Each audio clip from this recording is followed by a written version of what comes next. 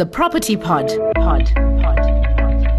Welcome to The Property Pod with MoneyWeb. The property sector is an ever-changing sector, and in this podcast series, your host Suren Naidu chats to movers and shakers in the property industry. Hello and welcome to The Property Pod, South Africa's top property industry podcast. We are talking retail property again on the podcast, with the shopping centre trading densities rebounding strongly last year. In addition, major mall owners like Liberty 2 Degrees and Growthpoint over the last week or so either reported or highlighted a noteworthy turnaround in regional and super-regional shopping centre performance-wise. Joining me on the podcast today is Belinda Clure, MD of research house Clure International, which produces the Clure Shopping Centre Index. The index is derived from the Clure Report, which tracks the performance of malls covering more than 4 million square metres of retail space in over 100 centres across South Africa and Namibia. It covers both the listed and unlisted property funds. Welcome to the Property Pod, Belinda. Oh, thank you, Suren. And it's always a pleasure to engage with you and MoneyWeb. Thank you for the invitation. The latest Clure Shopping Centre Index is out. It's included in the Clure Report. Seems there are several positives for the retail property in South Africa if you look at that report. Obviously, you produced it. But the report says that trading density, performance and growth at South Africa's malls in 2022 was the highest in 4 years. We've heard of revenge travel post-COVID, but is this a case of revenge shopping? What's behind the turnaround? Yes, Suren, indeed. The retail heartbeat looks strong, and the sector certainly saw a very impressive 2022 year. If we look to the results from our dominant All Centres Index, we see that this closed off at a trading density level of just over 39,000 rands per square metre, with growth of 11.5%. So this means that our consolidated shopping centre index actually beat annual CPI by 4.6%. So as you can tell, this is an encouraging set of results, given that we are certainly not living through easy times. And you mentioned revenge travel and revenge shopping, and certainly I think that's relevant, but I think that what this reflects is actually broader than simply revenge shopping and revenge travel. I think that these are both actually symptoms of a much larger force. And if I think about what this force is, to me it feels like we're in a modern renaissance that has emerged post-COVID-19. We saw that the COVID era sped up many trends, and it was a time that made people reconsider their lives, their world, their values. And I think it has certainly inspired extensive, innovative and also very creative ideas and thought. And, if I look at the trends that we're picking up, one of the key things that's very clear is that there's an overarching theme within this context that people want to fall in love with life again and have a life affair. So, there's been a stark realization, I think, of what you can think of as the fragility of life. And so I think that people are actually seeking La Dolce Vita, or the sweet life, through balance, wellness, leisure, experiences, and of course, Faith Popcorn's ever-increasing cocooning trend of creating a home sanctuary. And, just on this theme, I think it's also important to remember that when the COVID-19 lockdown hard rules kicked in, we went into a forced economic state. We weren't in a natural economic state. So people weren't staying away from the stores because they didn't want to go to them. They were staying away because this was enforced by the state. And so we certainly saw that there was a pent-up demand in the market over this period that has spilled over into recent times. And this is not only true in terms of expenditure, but I think it's also true in terms of our social need. And of course, shopping centres provide a very easy and important social space, especially now that people are more relaxed about health threats. So to sum up, in answer to your question, I think that this Renaissance energy this best life desire, the more at ease consumer, and the pent-up demand from both local and international consumers who are now able to travel are certainly some of the major drivers of the growth that we've seen in those 2022 index results. Zoning into the report in a little bit more detail, you cited a figure of 39,000 Rand a square meter. But I look at it and I see there's, even stronger growth in the super regional centers, and they were particularly hard hit during COVID. Yes, that's true. So larger centers, and specifically the super regionals, have certainly come back with a bang. And if we look at our 2022 super regional index, this closed on an annual trading density of nearly 46,000 rands per square meter and 17.7% growth, which means that these centers actually beat annual CPI by 10.8%, which in these times is an exceptional achievement. Just while we're on this particular topic, we've actually seen a very interesting interplay between the larger and the smaller centers over the last few years, which has had the market talking. So just to set some context, and I'm sure that you would like me to give you some of the more detailed 2022 levels, what we saw was that after a stable market trend of growth in trading density levels of between 1% to 2% from 2018, we then saw that the COVID hard rules kicked in and our all centers index fell into negative territory in the month of April 2020. The market hit its worst point of negative 7.6% growth in February of 21 and then turned upwards, breaking through zero back into positive territory in July 21, with the growth surge that followed to bring us to the end of 2022. So we know, as you've said, that larger centers took the COVID hit, and they actually fell to a low of negative 11.2% in February 21. Whereas smaller centers were resilient and relatively undisrupted, performing at 1.6% positive growth at this very worst time in the market. And I remember, if I go back in time, at this point I was asked by the market and equity analysts that were inquiring around whether to get out of the large center-based stocks. And obviously nobody knew what the future held, but what I encouraged was to rather understand the operational drivers behind the trend. Yes. So, what was actually happening was that large centers were forced to trade at a very low percentage of their floor area by law, whereas the smaller centers, by virtue of their naturally more essentially focused tenant mix, could trade at nearly full floor space capacity.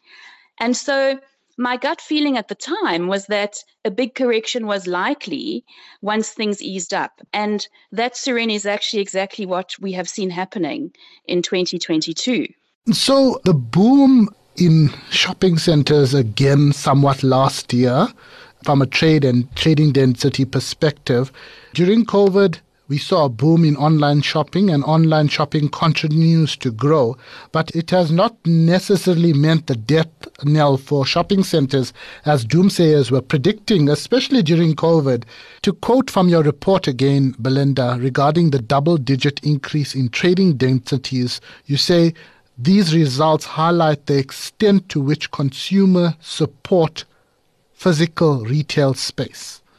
What's your comments around this? So, Suren, it's an interesting point. And online shopping certainly hasn't been the death knell for shopping centers. And ironically, actually, what we often see unexpectedly is that competing forces can actually have a complementary impact on each other and coexist well. So this is why we see instances of businesses that started on an online-only basis now choosing to have physical stores and reaping rewards for mixing the models. And a perfect example of this is Yuppiechef. If we just look back, we saw this trend unfurling when hard lockdown rules started to relax and retail categories that were broader than just essential services opened up. And at this time, despite enhanced online shopping offerings and the increased tech savviness of consumers, what we saw was that when the additional stores opened up, so people went back to the shopping centers, and we saw an immediate sales and trading density uplift kick in. And consumers were not choosing one format, but were actually supporting both the online and physical formats in ways that suited them. So, if you think about it, we increasingly these days exist between both physical and virtual worlds, which contain physical, online, omni-channel, and now also metaverse retail. But I think that ultimately, physical retail seems to ground this multidimensional mix and be at the heart of all of these, because at the end of the day, people are real. And so we need real environments, we need real humans and real connections to feed our basic nature and effectively to nourish our souls. I think another point is that in these high technology times, people are suffering from screen fatigue, and we need to exist in spaces outside of our computers. But I think that what is really important about what these results are showing is the ongoing critical role that shopping centers play in both the community and economic space in South Africa. They also show that agility in response to shifting consumer dynamics is critical, and that tailored tenant mixes are helping drive the improvements in trading densities. Belinda, you note in the report that new leasing activity suggests a shift from survival to more a lifestyle-oriented tenant mix. I know you mentioned some of your thoughts earlier around trends and things like that, but post-COVID-19, there seems to be a lot of activity on the leasing front in SA malls, SA retailers in particular, increasing their space, believe it or not. Some are adjusting their space, but some of the big players, whether it's grocery like Shoprite and Checkers, or TFG, the clothing players like Pepkor and Mr. Price, etc., they are either acquiring brands that they never had before and expanding from that perspective, or they're launching new brands, particularly with the likes of a Shoprite and Pick n Pay. What are your thoughts on this? Because it fits into what you've said around increasing leasing activity for malls. Yes, certainly, Suren. We have seen a shift from a survival mix to more of a lifestyle mix. During the COVID era, leasing activity seemed to actually shift into quite an unusual mix of extremes. Really, it was a mix that was blending value, luxury, and trendy elements, which reflected the way that consumers were shopping. So effectively, consumers were buying their bulk basics from the more value-oriented retailers, and they were dressing these up, specifically clothing, with luxury accessories and trendy athleisure items. So what we see now is a shift to a more relaxed, broader lifestyle mix that's emerging. And this is reflected quite clearly by new lettings activity, because we obviously see the new lettings activity as it comes into our index over time. So if I go into a little bit more detail for you on this, what is very clear is that there's been a distinct uptick and renewed confidence in apparel, with the segment taking up about a third of new lettings in terms of gross lettable area, or GLA. And we're seeing specific activity in unisex wear, athleisure wear, shoes, as well as menswear. And there are actually some interesting microdynamics at play in terms of unisex wear and also women's wear. In unisex wear, we're seeing that sizing is showing a cautious approach, with stores smaller than 500 square meters currently being dominant. And actually, the stores are often smaller than 250 square meters.